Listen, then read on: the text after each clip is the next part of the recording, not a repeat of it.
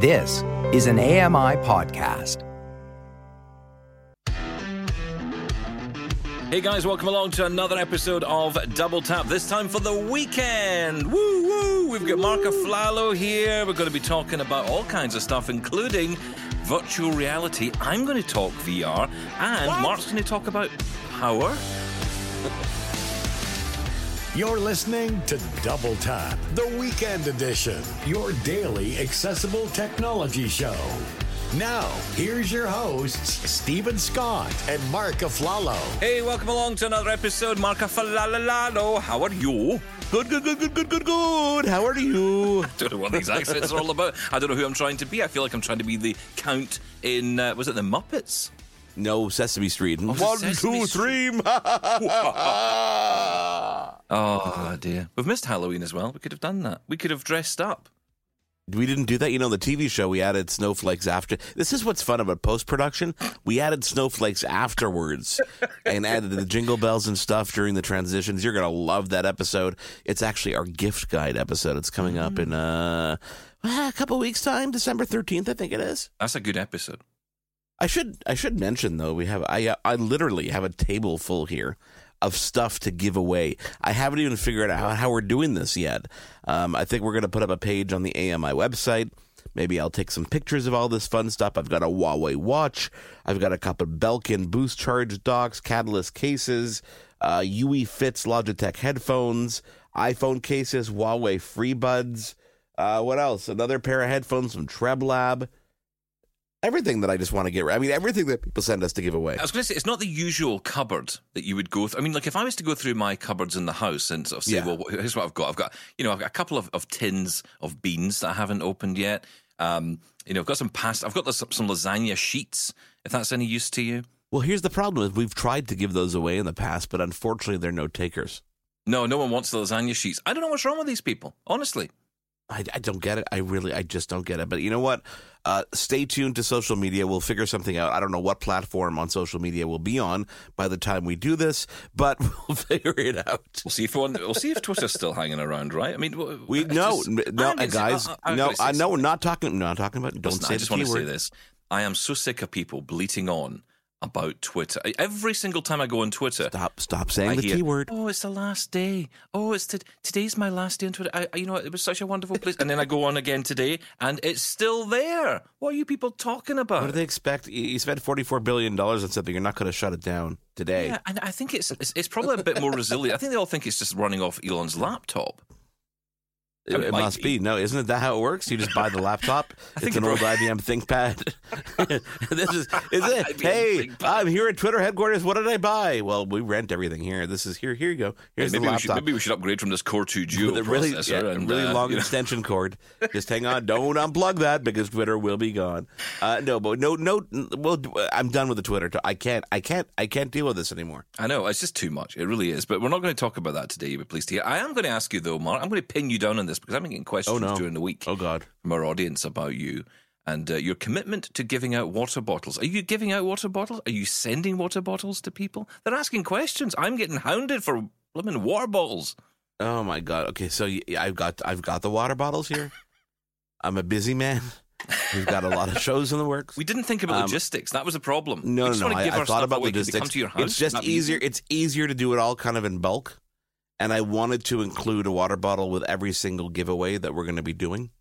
So my plan is that literally when we do this giveaway, I will sit down, I'll hunker down for a day, package everything up, including the water bottles, and just ship them out. I've got the answer to this. I can solve this problem for you. I've thought about this. What's that? I've got logistical thoughts on this. I have one too. I'm sure you do. Is it relating to this though?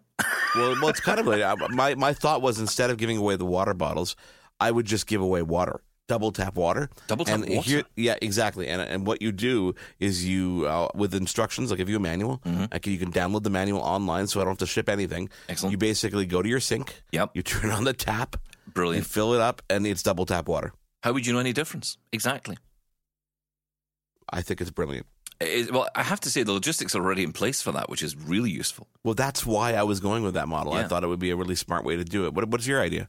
Well, my thought was that what we do is we send a water bottle So say someone gets in touch from Vancouver, right, and says, I want a water bottle, right? So say, okay, fine. And then maybe someone else in Vancouver wants a water bottle. What we do... Share. No, we send them all to the one person in Vancouver, and we make them be in charge of that place. Okay, so a water bottle is limited to one person per territory. No, you can have them, and 1 million people can have them. Well, I don't know how many there are, but let's say there's 100 people could have them, right? But what you do is you send them all to the one person, and it's on them to send them to all the people in Vancouver. See, that's they've smart got to thinking. figure it out. They've all got to go and meet that one person. Like that. Meet the guy in the town. Who wants to be my water bottle Sherpa? This is probably a terrible idea from a safety point of view. But, I kind of like it. We tend to come up with the ideas, put them out there in the world, and see what the problems are afterwards. Exactly, yeah. That tends to be what the problem is that it's what we do off the air, too. Yeah, I know. We tend to come up with these brilliant ideas. Let's do this, and then we spend 5 days trying to figure out how to make it happen. And we're kind of doing that right now, but I'm not going to tell you about it. So, virtual reality. And power. I want to talk about virtual reality for a minute, because you'd be surprised to learn that I have been playing around with VR again this week. Oh, wow. Kind of by accident, if I'm honest, because, listeners to the show through the week will know I've been talking about upgrading my PC. And I've got a very decent HP Omen 25L, which I thought, and I admit it sounds silly now, that I thought it was to do with the water cooling system, that it was 25 litres, but it's not. It's the brand name, and it's actually the model number. So it's not 25 litres, it's 25L. And I've got this machine. It's really good. It's very powerful AMD processor. I got a new upgraded hard drive for it, and I fitted that yesterday. I actually managed to install it myself. I was very impressed with myself. Okay. I'm just wondering where we're going with this. Well, so I get this all set up, and I think to myself, you know what I haven't tried for a while? Mark's been talking about the Quest Pro. I haven't tried my Quest 2. I've still got it somewhere. It's in that cupboard somewhere. So I dig it out, and I get it, and, turn it on. And the first thing it says is, update. Even worse than that, it wouldn't even let me do anything with it until this had this software update, which you had to do within the VR system itself. Yes. Because obviously Facebook has now become Meta. They've updated the software, and it's obviously been a long time since I've had this thing turned on. So it did all the updates, got it running. And there was something that was in beta when I used it last called Air. I think Airlink they called it, which was where you could essentially connect via wireless to your device, to your computer. Yeah, to your computer, yeah. And it was ropey, but it was beta. It was kind of dropping frames and not very good, and I didn't find it particularly solid. Oh my, how that's changed. Just in the space is this where you see your desktop in VR? So you can see your desktop in VR, which was kind of cool. I was more interested in my truck game, if I'm perfectly honest with you. I wanted that back up and running. So I did. And I'm thinking, right, I need to buy a cable again because I don't know where my cable is to connect it to the computer. Don't need the computer. Don't need the cable because it's absolutely fine. I'm amazed at how good it is. So you were playing your truck game with VR as your monitor? Yeah. But it's actually in VR because the game itself, although the game is not VR, it does have a VR beta. So when you go into the game, you just do a little bit of mucking around in Steam and you can actually make the beta come to life as a VR. So you're actually then inside the cab. You're driving around. You can look around you. You can, sort of see your can of Coke or whatever you've got lying there. Pick up your iPhone. Diet Coke is better for you. Obviously. Or Zero. Is that another better one? They're all the same to me. I don't know. Who cares? Look, as my granny used to say before she died, you've got to die of something.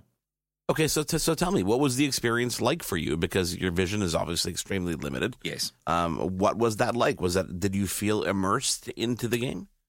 I do feel immersed in the game, and I think that it sounds silly, but one of the great things about VR is if you can't see something, unlike in a game with even a monitor, you can go as close as you like to the monitor, but it's still everything's still the same distance, right? So if I was looking at something on the far left of the screen, I'd struggle to see that even if I got up close to it, because actually in the game, the view it's in the far left distance.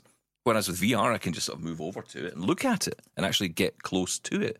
So it was really interesting. I mean, details, obviously things like details like speed, that's my excuse when the police stop me, speedometer, any kind of information about what's going on the dials and, all the stuff that you have, all that fancy stuff that you have in front of you in a car. All that stuff you use to, I don't know, telemetry and stuff to drive the car. Yeah, I get it. Tells you petrol and fuel. When you actually get pulled over by the police in the game, can you say, is there an option saying I'm blind? Oh, I want a big trailer that says blind driver on it. That's what I want.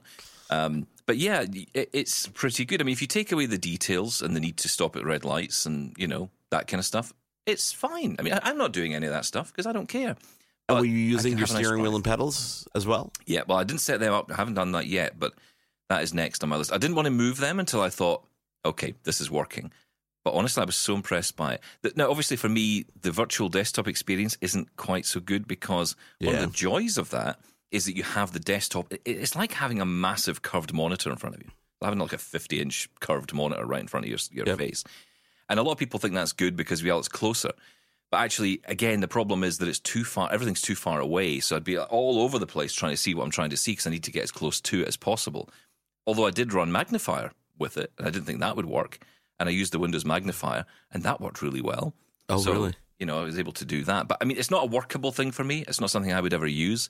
Far too visual. I get on much quicker with my screen reader. But, it's nice to be able to play with this stuff and try it out. But I have to say the technology has come on leaps and bounds, and I was really surprised because when you had talked about the Quest Pro and we'd seen all the videos about the great things it could do, you were saying you could have like a 3-monitor array in front of you if you wanted. Yeah. And I imagine when you looked at that, they were pretty clear. It wasn't like they were kind of jumping around all over the place. Or they were static in space. Like I would turn around like they were fixed in a certain position, which was pretty cool. I had a question. What was it? Magnifier. Of course, I'm not going to remember it now. You ruined my train of thought here. Anyhow, carry on. That's my job. Oh yeah. Oh no. Spatial audio. Does that game in particular take advantage of spatial audio? Do you have that effect as if things are coming from different points around you? A little bit, yeah. I mean, it's got some stereo effect going on anyway. Maybe not spatially, but certainly stereo effect, which is good enough, right? If a car goes past you on the motorway on your left, you'll hear it. You'll hear it on the left. You'll hear it even coming potentially if you there's a lot of potential. You can open the windows in the cab to hear it better, which is kind of there's a lot of potential there for the use of VR, augmented reality in that kind of virtual space. For people with all kinds of disabilities, especially people who rely on their hearing for that kind of stuff, that I think could be really cool and immersive. And I don't think anybody's really cracked that code yet. I think the whole spatial audio thing is it's still a home theater gimmick at this point, to be perfectly honest. I was presenting to a group of people last week, and they were asking the question about VR, because it's one of those questions a lot of blind people ask, and the first thing they say is, well, it's no good to me. And I think, well, actually, look at it a bit more broadly than that. One of the things that I got from that Meta event this year was that they were keen to try and make the experience available to more people on other platforms, including on the smartphone. So people who didn't have a headset could still take part. Now, what that means is that audio component is going to come into this in a big way, and that's going to matter a lot. If you're in a virtual meeting, no matter whether you're sighted or not, you're going to want to hear as if that person's sitting on your left, the other person sitting on your right. You're going to want to feel that in that experience. And that is exactly the experience a blind person would face. I would also go as far to say that when you're blind, that is the real world. I don't know if we should necessarily want the virtual world to be better than the real world. And how would it be? If I'm in a room and you're sitting to my left, you're going to be on my left. The only thing I'm missing out on is if maybe you tapping me saying, hey, it's time to go, or, can we get out of here, or, whatever it is. That's the only thing I'm going to miss is that physical aspect. But the actual sound is going to be exactly the same. And that, I think, is the best we can hope for. Yeah. No, I think that there's a lot of room for this. And this is a conversation that we have often with Chris Matthew, who's become our resident VR, metaverse, NFT, crypto. Guy. I think we'll take crypto out of that because I don't think anybody wants to talk about crypto these days. It's a scam. All things a scam. All things a scam. So what's happening with the power in your place? You came so I woke up this morning. And so you have to understand, when COVID first hit, one of the first things I did was put in a generator. Now, you might be asking yourself, COVID and a generator, what's the relation? Well, the relation is... Does that keep off the COVID? Does that push it does. Back? It keeps the monkeys away. So I was... I started working from home more and more, and I was doing a lot of live production, actual live shows, recording of interviews with big name celebrities and small name things, and it was more and more important for me to have a generator that was powering my home. And I looked at options, and I ended up getting a Generac generator that's plugged directly into my natural gas line. So with an automatic transfer switch. So what happens is when the power goes out, especially in my office and my equipment rack and stuff like that. I have got a UPS, so an uninterrupted power supply. And what that does is that buys me about 15, 20 minutes before it completely goes dead. It's basically a battery pack, right? And the battery pack is designed to basically, it's a surge protector. So if something happens, it's going to absorb the surge, and it's going to give me about 20 minutes to shut things down if I want to shut things down. That's what they're designed for. In my case, I've got 3 of those going on, one in my office, one in my studio here, and I've got 2 up in my rack on the other side of this wall I've got here. And it buys me the time that it needs for the generator to automatically turn on and start putting power back into the house. So literally that's about a 38-second process.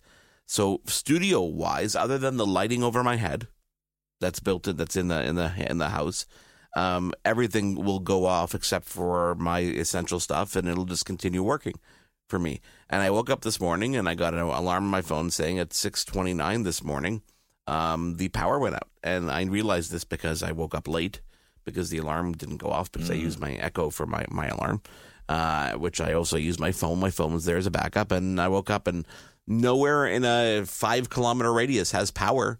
But I do. That's brilliant. That's brilliant. Yeah, the Christmas lights are going on, the little trees outside. That's going on. Trying to think of what else. I mean, here's the thing about the generator, though, is that the generator is not, it's a small motor. That's what it is, okay? It's a small motor that sits outside your house, and it feeds the power back in. It's not the quietest thing in the world. It's also not not without its vibrations. So to me, it doesn't really bother me. It's on the other side of my house. If you're in my son's room, you'll feel the vibrations, and you'll be like, okay, that's a little irritating. He doesn't care. He sleeps with like 6 fans on and white noise. For him, it's whatever. Yeah. My new neighbors, who are friends of ours, they really dislike my generator. So when you say friends, you mean where? You're talking past tense now. Especially we tried very, very hard to be choosy about who moves into the house next door when he put it on sale. No, obviously, we actually told these friends of ours, hey, this house is for sale. You should check it out. They looked at it, didn't like it, and then eventually they moved in. So we've put up a big fence, so don't worry about that. They can't see any of my nude ramblings. No, but the generator it's pretty, not that it's noisy as much as the vibration is right on that side of the house and right where their master bedroom is. Yeah. So there's been a couple occasions since they've moved in where it's gone several days with a generator on, and they've not been very happy about it. I mean, they knew what they were getting into. That generator's been there long before them, and the previous owner seemed to not have an issue with it. Nothing's a problem until it happens, though, right? I think they're just jealous, to be perfectly honest. Of course they are. They're like, can we feed off this thing? Because they feed off it. I bet any money they wouldn't. I've offered to throw them an extension cord every once in a while. Well, there you go. So, but actually, a neighbour of mine had his driveway power washed, and the guy turned up in the morning. We were due to record the show. One of those typical days where I'd woken up late, and I thought, I called Sean and I said, look, we normally record the show early in the morning, but do you know what? Today, let's record it a bit later. We're fine for time. We'll be fine. And then as soon as I step out of bed, and I went, uh-oh. And I thought someone was doing their garden. I thought, that's fine. But I thought, it's a bit louder than that. It's a bit deeper. It's got a bit more of a guttural sound, this thing. So what's going on? And, of course, I, check out what's going on. And it turns out my neighbour is having the driveway power washed. So the guy has a generator in his van.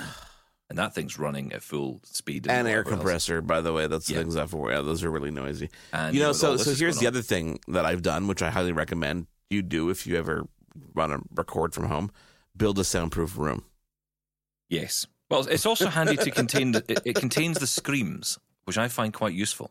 Well, I mean, we do joke that we call it the kill room. Not anyone else. Oh, you're a scream. Yeah, we do jokingly call it the kill room. Yeah. There is no plastic on the floor. But you could sacrifice a small animal in here, I guess, if you wanted to. Not that I condone that in any way, shape, or form. You couldn't in that room, not really. And anyway, it's a small space. You would get splatter all over the wonderful kit you're sending. I've watched Dexter. There's ways around. I see. I've never watched Dexter. Really? We started watching it during COVID. One of the shows we were binging on. We never really finished the series. Because it gets so repetitive. A lot of these shows, it's the same thing every time. Guy works at the police station. He happens to be a murderer, covers up for the things he's done. move on to the next season. I know it gets a bit much. Do you know? It's funny. Sometimes you get a great idea for, or you see a great, like Netflix comes up with, hey, we've just launched this, and then you read the description, you think, God, that sounds like a great movie, and then you realize it's a series, and that puts me off. Yeah. Do you know what I mean? It's like I'm not doing 8 hours of this. This is the same. But thing. Here's the thing, though, is that there are some shows and some series that are written for being. This is the difference with the streaming world that we live in, is that they're able to take productions that would have normally been feature films and turn them into these full-length 8-hour, 6-hour, 10-hour, long episodic thrillers. But you know what? They're no different than the movie would have been. It's just really long. Yeah, that's right. And they draw it out, and they're not made to have commercials. They're not made to be interrupted. They're made to just watch consecutively. And if they're done well enough, you want to. Exactly. They want to extend the story. But I find that not everybody does that terribly successfully. I did enjoy The Watcher. I did enjoy that. I thought that was good. Although I don't want to spoil it for anyone, but it's the ending might be a little bit disappointing. That's all I'm going to say. No. That's the only thing I found. Listen, just talking about power, because funnily enough, we were discussing this on the show during the week, and I was talking about the fact that, should it all fall apart? Should the power go down? This started because in the UK on Tuesday night, I think it was, there was the first of a national alert that came through that said that power in the UK was going to be scaled back for a period of time on the Wednesday. It was a planned shutdown of the national power grid because there was issues, and there are ongoing issues in this country with power. Even though we are not directly, I don't really understand how all this works, but we are not directly beneficial of Russia's gas. We still are impacted by any shortages. So I don't know how all that works. But anyway, essentially, they were going to have to shut things down. So people were panicking, right? They're like, oh, what's going to happen here? And then it was called off at last minute. It's like, oh, didn't mean to send it. It's one of those, you send an email to all staff, and then you think, oh, why did I do that? I only wanted to send it to Paul. Why did I send it to everybody? I only sent it to Paul. Oh, I've sent it to the whole country. Oh, I'm getting all these replies now. Whoops. Whoopsie. So it turns out we didn't have the problem, but it did bring up this issue because there are talks about potential managed shutdowns of the power grid over winter should the weather get really bad, should the need for gas be greater than our supply, can manage. And I was saying, well, I could just basically plug in. I've got my MacBook here. It's always charging up, so it's always ready to go should I need to. I could switch to 4G at worst case. And then someone emails in and says, hey, have you thought, though, what happens to 5G and 4G when the power goes down? Does it go down with it? Well, typically those sites, the individual sites, the antenna sites are on a generator. On some kind of generator, number one, or battery backup plus generator. With a neighbor next door who's really unhappy about it. Yeah, exactly. And then the data centers are all battery backup, and that's crucial infrastructure, right? So it's not just our cell phones that work off that. It's emergency services, police, everybody works off of that now. So we had an outage in Canada about in the summer.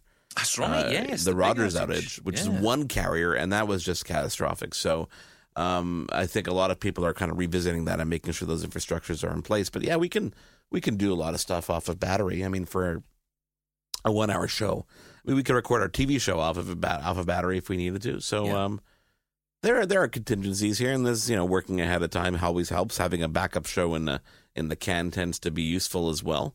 But it doesn't mean everybody. I mean, I'm sure Sean Shed is going to just be completely obliterated. Oh, well, that doesn't require any outage, to be perfectly honest. No, that just requires the hamster to stop running on the wheel. So the other day, we're doing the show, and his microphone starts to go again. I said, Sean, what is it with your microphones? Why is it continually Didn't we just going buy him off? A new one?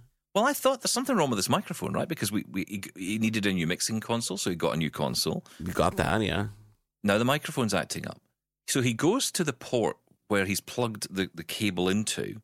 Yeah. And the cable just disintegrates in his hand. Now, okay. I don't know how that's possible, but it's happened.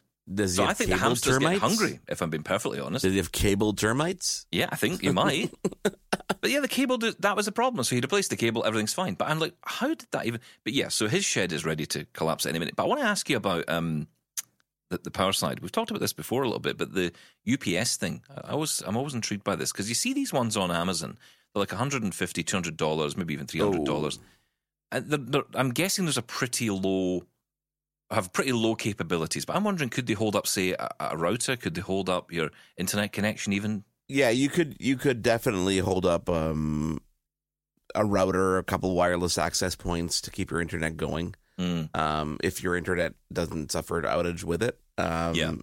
Which is, in my case, in your case, fiber optic should be no issue there. Like it should be fine. I actually have one upstairs as well, which is where all my wireless stuff is connected to. So, yeah, I mean, those cheap ones are rated to last. I mean, it depends how much load you put on them. I would say about 8 to 10 minutes. They're really designed for holding up to give you time to gracefully shut things down.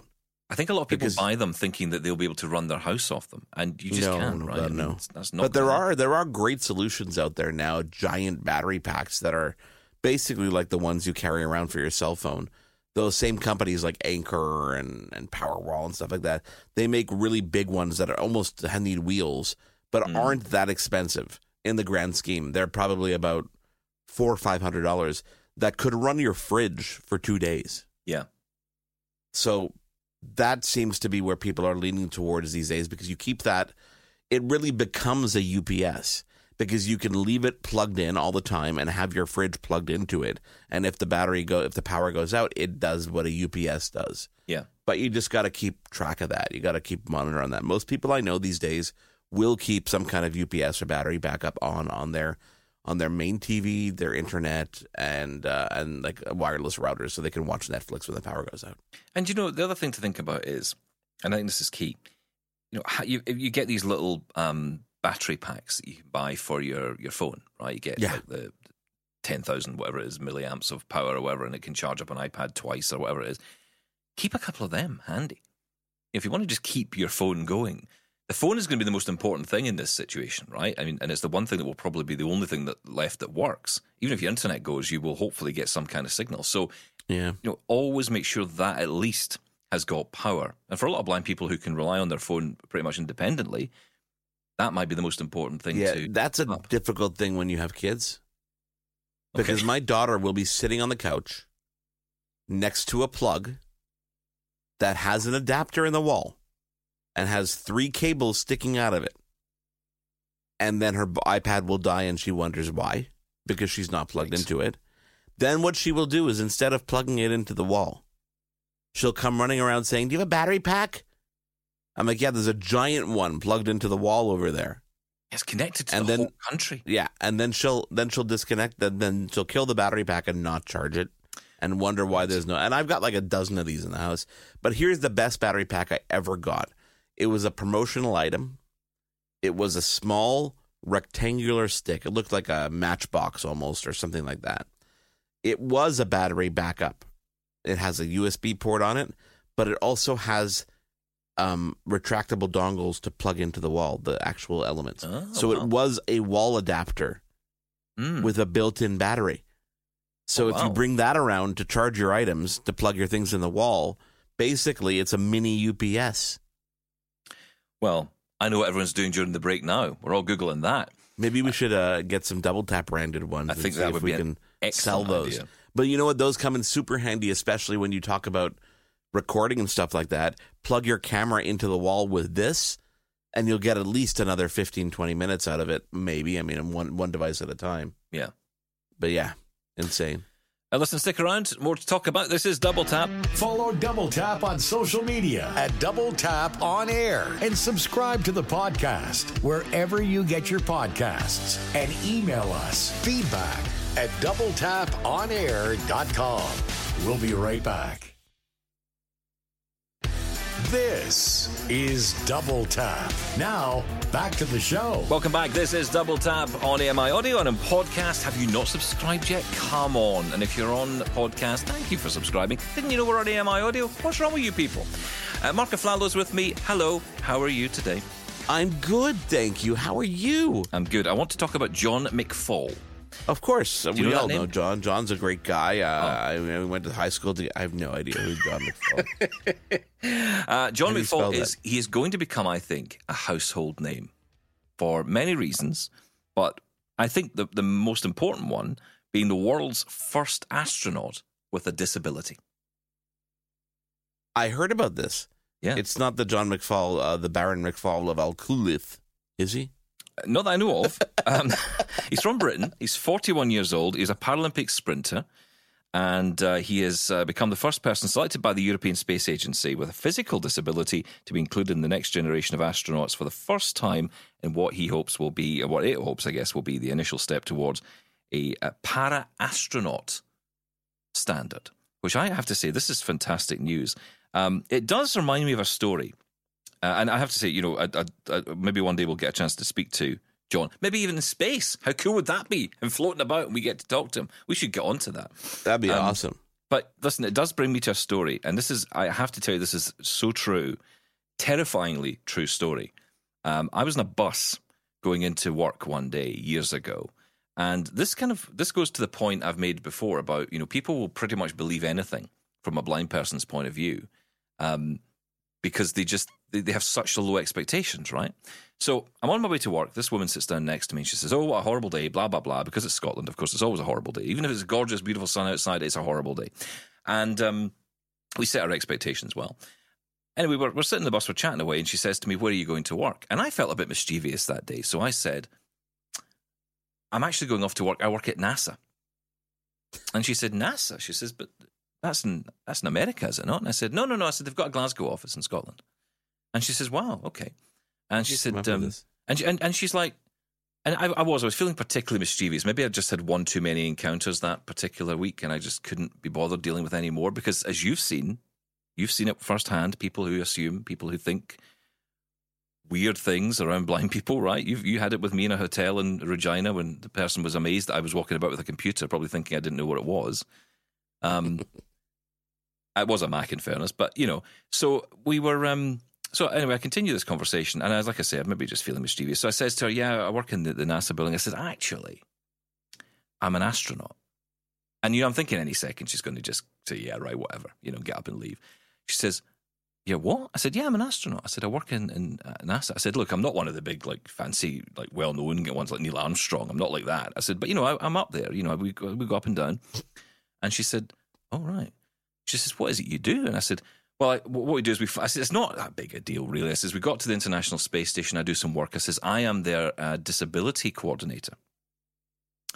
And she said, "Right." And that way you're thinking, I don't think she's buying this, but then you don't know because she's sticking with it. So she says, "So how does that work?" I said, "Well, what happens?" I said, "Look," I said, "let me explain this to you." I said, "My job is really simple. It's pretty boring, actually." I said, "Have you ever been into a disabled bathroom or disabled restroom?" I said, "And you look and you might have seen this. Maybe even on a train you'll have seen this, where there's Braille on the wall where it says, don't touch this, or, it's just never a great sign to read in Braille. But, seriously. Hot water or dryer or washer." I said, "There's often Braille written above that." She said, "Yeah, I've seen that. I've seen that in the train toilets." I said, "Yeah, exactly." I said, "Well, that's what I do, but I do that on the space station. So I make sure it's compliant. So that blind people, when they're up there, will know where everything is. Like space button, don't open this flap, whatever it is." And she said, "Dad, she said, they really do think of everything, don't they?" And I knew I had her at that point. I thought, I've got you on this. I've got you. She absolutely believed that I flew to space. Where did it go from there? Oh, she just said, "Oh, well, let's have a great day." And she got off the bus and left. And she'll probably tell that story to 1 million people now. I've met a blind guy who goes to space every day. Yeah, he did. It's in Glasgow. Yeah, there's a spaceship in the car park. It was unbelievable. Actually, in fairness, I did say try to go to Florida to get the spaceship. There was no spaceships in Scotland. Oh, that's very kind of you. Do you know, to give it some authenticity? But you use a transporter to get to Florida, so that's right, fine. But she actually believed. I couldn't believe she believed it. I thought at some point because I'm having a laugh. I'm expecting to just go, "Yeah, I'm only winding you up. Of course, I'm a nobody. I'm unemployed and I weave baskets and tune pianos because that's all blind people do." But No, I've never heard that the blind people leave baskets in the tuned pianos. I don't know if that's a worldwide thing, but it certainly used to be the case in the UK because, up until I don't know when, maybe 40s, 50s, we were all just shoved in asylums. And one of the things we used to do was weave baskets. So if you have a basket in your house that's woven, there might be a blind person behind that. Or if your piano's perfectly tuned, there might be a blind person behind that. We're very clever people. You learn something new each and every day, and this is why I am here on Double Tap. Hey, listen, it's amazing the people who... And I will say this, I have to say this, because this is something that in the UK especially has become a bit of a joke. Blind people are piano tuners. There are a lot of blind piano tuners, and actually a lot of them love the job. It's actually a great job to have. It's well paid. It's a great position to have. You get to go. That's got to be a career that's kind of going out the window. There's not a lot of real pianos out in the world anymore these days. Not as many. Not as many. No, it's all been replaced by the electric stuff. But yeah, there's still a lot of people who have pianos. And to be fair, I think if you had a piano tuner, when you think about it, you probably would want a blind person tuning it. Because, they actually use their hearing properly. It's not they've got I'm going to be honest with you. I'm going to be really brutally honest with you here, Stephen. If I had a piano, I really wouldn't check the qualifications of the person, whether they're blind or not. I am actually piano tuner agnostic. You would take anybody. I'm okay with that. Yeah, I'm okay with anybody tuning my piano if they have the credentials. You're inclusive. I'm inclusive. Yeah, well done. I'm glad I got that off my chest. So apparently there's beta testing for Tesla. Do you see this? No, do you want to apply? I want a shot. I don't know, actually, because I don't get to do anything, right? I just get to sit in the car while it, careers off a cliff. I'm guessing that's what's going to happen. Okay. But they are it seems they're looking for willing victims. Maybe they've run out of the mannequins. Maybe they need to... Is these plastic protesters? Has that caused the problem? We don't have any mannequins anymore. We have to use real people in testing. We have to use real people. We've got to send real people to space now too. This is really, really getting confusing. Yeah, I'd like to be a Tesla beta tester. Because have you seen the price of the cars these days? Yeah, well, I am assuming they're very expensive. Because I know there was I don't know what they are in Canada, but here they were like $100,000 or something. So. Well, so they're getting up there, and the problem is that gas is going up, continues to go. Every time I fill up my car, I'm like, I really need to get an electric car. And then I start shopping for electric cars. I'm like, this is not a cheap endeavor.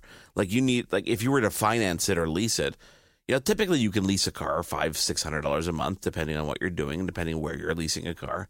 You look at an electric car, and you get great incentives. You save gas over the 10-year life of the car. But you're still paying upwards of $1,000 a month for one of these cars, and I just can't. I don't know. I just can't justify it just yet. I think the prices are going to go down. What's the range like on them now? Are they still... Well, you're getting some of these cars, especially with the new battery technology, that are going at upwards of 400 or 500 kilometers. So that's pretty decent if you consider. I live in Montreal, so, a good drive would be to Toronto. It's about 6 hours, about 500 kilometers. So if you can do that on a full charge, you're good. But you might want to stop midway and just top that up just to have. But unfortunately, topping it up means that you're sitting and watching YouTube and Netflix for an hour in your car. Which you're going to do at home anyway, so you may as well do it on the road. Well, and they have it in the car anyway. You might as well just enjoy yourself. Listen, it might be the only time you get a bit of peace and quiet. Yeah, I like peace and quiet. See, now you're thinking. See. Yes, dear. The car needs charged. I'm just going out for 2 hours. Yeah, well, that being said, so there's, they announced the new Toyota Prius. Is it Toyota? I think it is. Prius 2023. You're asking a blind guy about cars. I have no idea. They're all just boxes to be that move. Okay, so a Toyota Prius, and this is going to be, it's an interesting looking car. It's a little bit kind of futuristic, but it really is quite nice. Was that not the first? Was that not the first hybrid? It was one of the first hybrids. Yeah, it was one of the first that was out there. It has solar panels on the roof. Oh, okay. So while you're driving, it's actually regenerating power. It's using it at the same time, and it's probably generating it, not as quick as it's being used, but it does extend the battery life and extend the drive time while you are driving. And not only that, but don't forget, as an engine moves, they can use that as well and turn that into battery power. So it was about freaking time, to be perfectly honest, in my mind, that they added a feature like this. And it's not an ugly looking car, no price point yet, but everybody's doing something these days. Everybody's doing something. Hybrid seems to be the best option, doesn't it? Because then you've got that. It makes it really. You know what? This is like buying a laptop or a computer. How do you use your car? For me, I literally commute to pick up my kids in the area. If I had a hybrid and I only got, let's say, 25 or 35 kilometers on electric only, it'd be perfect for me. It'd be great because I would only hit gas when I was going longer distances. And a hybrid does regenerate the energy on the battery while it's actually using gas. So for me, yeah. A friend of mine had one not long after they came out. It was the Nissan Leaf. Did you have that car? We do. A friend of mine has that one. He likes that a lot. And I don't know, this was one of the first ones. It only did, I don't know what the kilometers are, but it did 100 miles. So I don't know what that is in kilometers. But that was all it managed to run. And it was a good little car. One thing I really liked about it, and I don't know if this is a common thing across all cars now, or it's just in these electric cars, he had an app on his phone that he could set it so that, for example, the heating, he could have the heating turn on so that when he got in the car, it was nice and toasty and warm in the morning. He didn't have to get out, start the car up, get the heating going. Is that because it's electric? They can just control all that separately from, having to fire up the engine?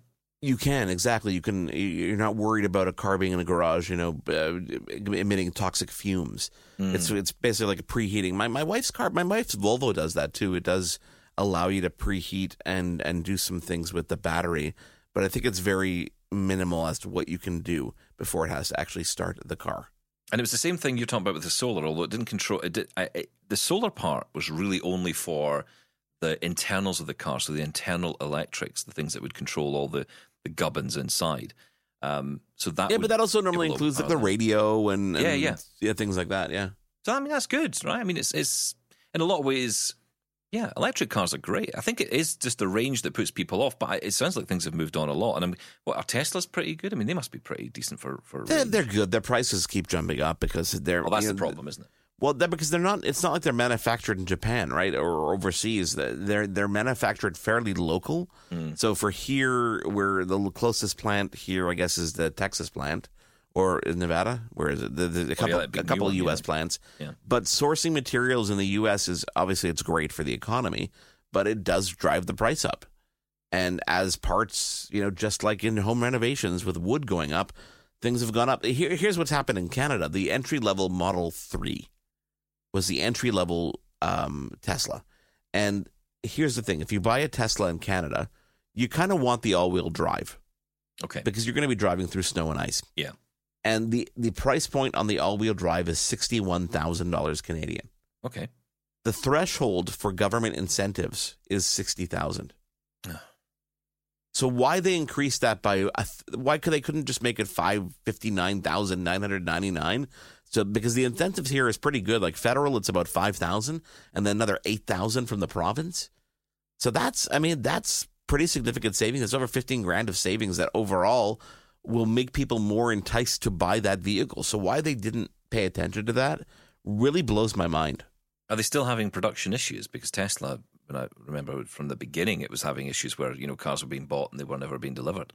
There's certain delays on some of like the Cybertrucks and some of the higher end models like the Model S and the Model Y is in super demand. This is why they limit the colors. Like if I were to go out and buy a Tesla today, I would choose the Model Y. It's kind of like that crossover SUV model. If I wanted the entry level price here, okay, so we're talking about just the regular. It's the regular Model Y is a long range. It starts at $85,000. Jeez, that's $1,000 a month on a lease, but that lease is, by the way, doesn't include tax. So if you add tax on that, you're going to add another $300. If I wanted to buy that cash, you'd save about $16,000. So let's say I want to buy a Model 3, which is really the entry level, okay? It's like the sedan, it's whatever. It's just a regular kind of entry level. You go order now, and the Model 3 rear-wheel drive. Okay, so here's what they've done. The rear-wheel drive is $59,990. Okay, interesting. That'll get you the incentive. So you end up paying probably about $59,000, $49,000, about $45,000 for the car with nothing in it, like no bells, whistles, no high performance, no all-wheel drive, nothing. But people here, they want the all-wheel drive. And the range, by the way, 438 kilometers. If you want the all-wheel drive, which is also the performance model, $82,000, and the range is 507 kilometers. Not that big of a difference.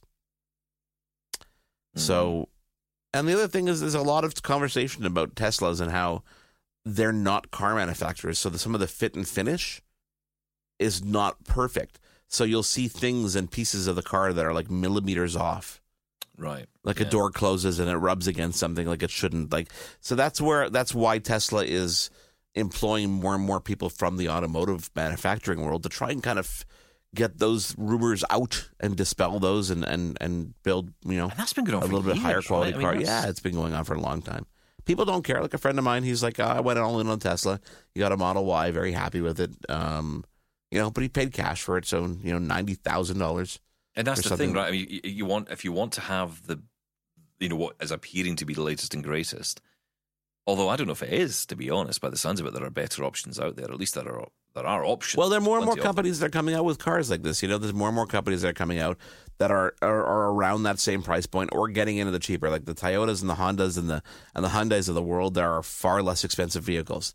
So it really depends on your standards and what you want in a car. People who drive a lot want to spend a little bit more money on their car because they're in it a lot, and they that's the only thing. Listen, I don't live a lavish lifestyle. I buy a lot of the tech that's around me for the purpose of the show and stuff like that. But I go back and forth when it comes to cars. I think to myself, okay, do I want this really nice car because it's super comfy? But I'm like, I'm not in it that much. Why would I care? I just want to get from point A to point B. So that's where I kind of find myself balancing the act. This is why I love having you on the show, because people always say to me, "Oh, do you want to talk about cars?" And I'm like, because this is great. I can't talk about cars with anybody else because, Sean doesn't care. Most of my blephers couldn't care less. But actually, in saying that, we are all interested in this topic because. Well, let me tell you about the new BMW i7, for example. Okay, this is a luxury sedan. There is no way in hell that you're going to buy this without having a driver.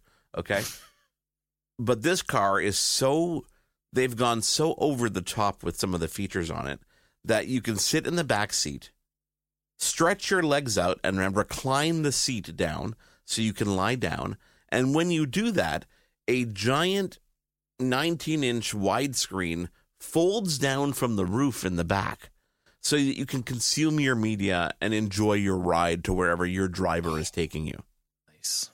That is your dream, I think, to be able to get in the back of one of these cars. The beautiful leather smell. You sit back, relax. The water is in the refrigerated compartment between you and your passenger. Double tap water. Double tap water, and you can watch Double Tap over and over and over again on the screen. No, hang on. No, it's turned to hell. When will this thing crash? Wait a second. Are you saying that watching Double Tap over and over is hell? Is this the new form of torture? Government instills new torture tactic to get people to talk. Well, listen, people tell me the radio show works for sleeping, so it might be the case for TV. I don't know. But hey, look, I mean, I've got to say, some of these things, these cars do sound amazing, and it is funny actually. My wife and I talked about this years ago. We said maybe we should invest money in a car that we don't drive. We have someone who drives, and they just drive this car, and it's our car. And then I thought, this is just going to be a lot of money for something that just essentially sits on a driveway, hoping one day someone turns up and drives it. So we decided against it. There are a lot of people in like New York City that have cars and drivers, not just the servers. Like it's their car and it's their driver. This person is literally works for them 24/7 and drives them around. Yeah, I'm curious what that costs. So am I. Yeah, so am I. I think it's different. It's different in somewhere like New York, though, right? Because where I live, and you've been here, it's not exactly around the corner from anywhere. So it would have to be a local. It would have to be someone who's nearby. I mean, I think it's all possible. And I think that's the thing now. I think this is what's going to happen. I mean, okay, I know we're looking long-term at driverless cars, and maybe that will be the death knell on all of that they will just drive themselves and that will be the end of it. But I don't know how close you think that is. I mean, the rumor is always, well, it's not far away now. Once we get legislation and regulation sorted out, we can start the trials and go. Although the trials have been very much ongoing in America for long enough. We have trials here. I mean, we have trials right now of driverless buses, which I don't really understand this thing about driverless buses. Wasn't it you who was telling me the story about the driverless train where they had to put a driver in who did nothing London, just to give... Yeah. In London on the Docklands Light Railway, they started up this thing. It was a brand new railway, and it was completely driverless. No one would get on it. So they put a guy in. Now, I have to say, there's nothing. It is like sitting at an empty desk, and they just sit this guy there, and everyone gets on the train happy. And he's like, I have nothing. There's nothing I can do here But I just sit here staring out the front window. So train is out of control, plummeting into the ocean. He is there like everybody else going, oh my. Okay. You can't do anything. Nothing about it. Absolutely nothing. And we're about to get this in Glasgow because our really old subway system, which is not as old as London's, but it's over 100 years old.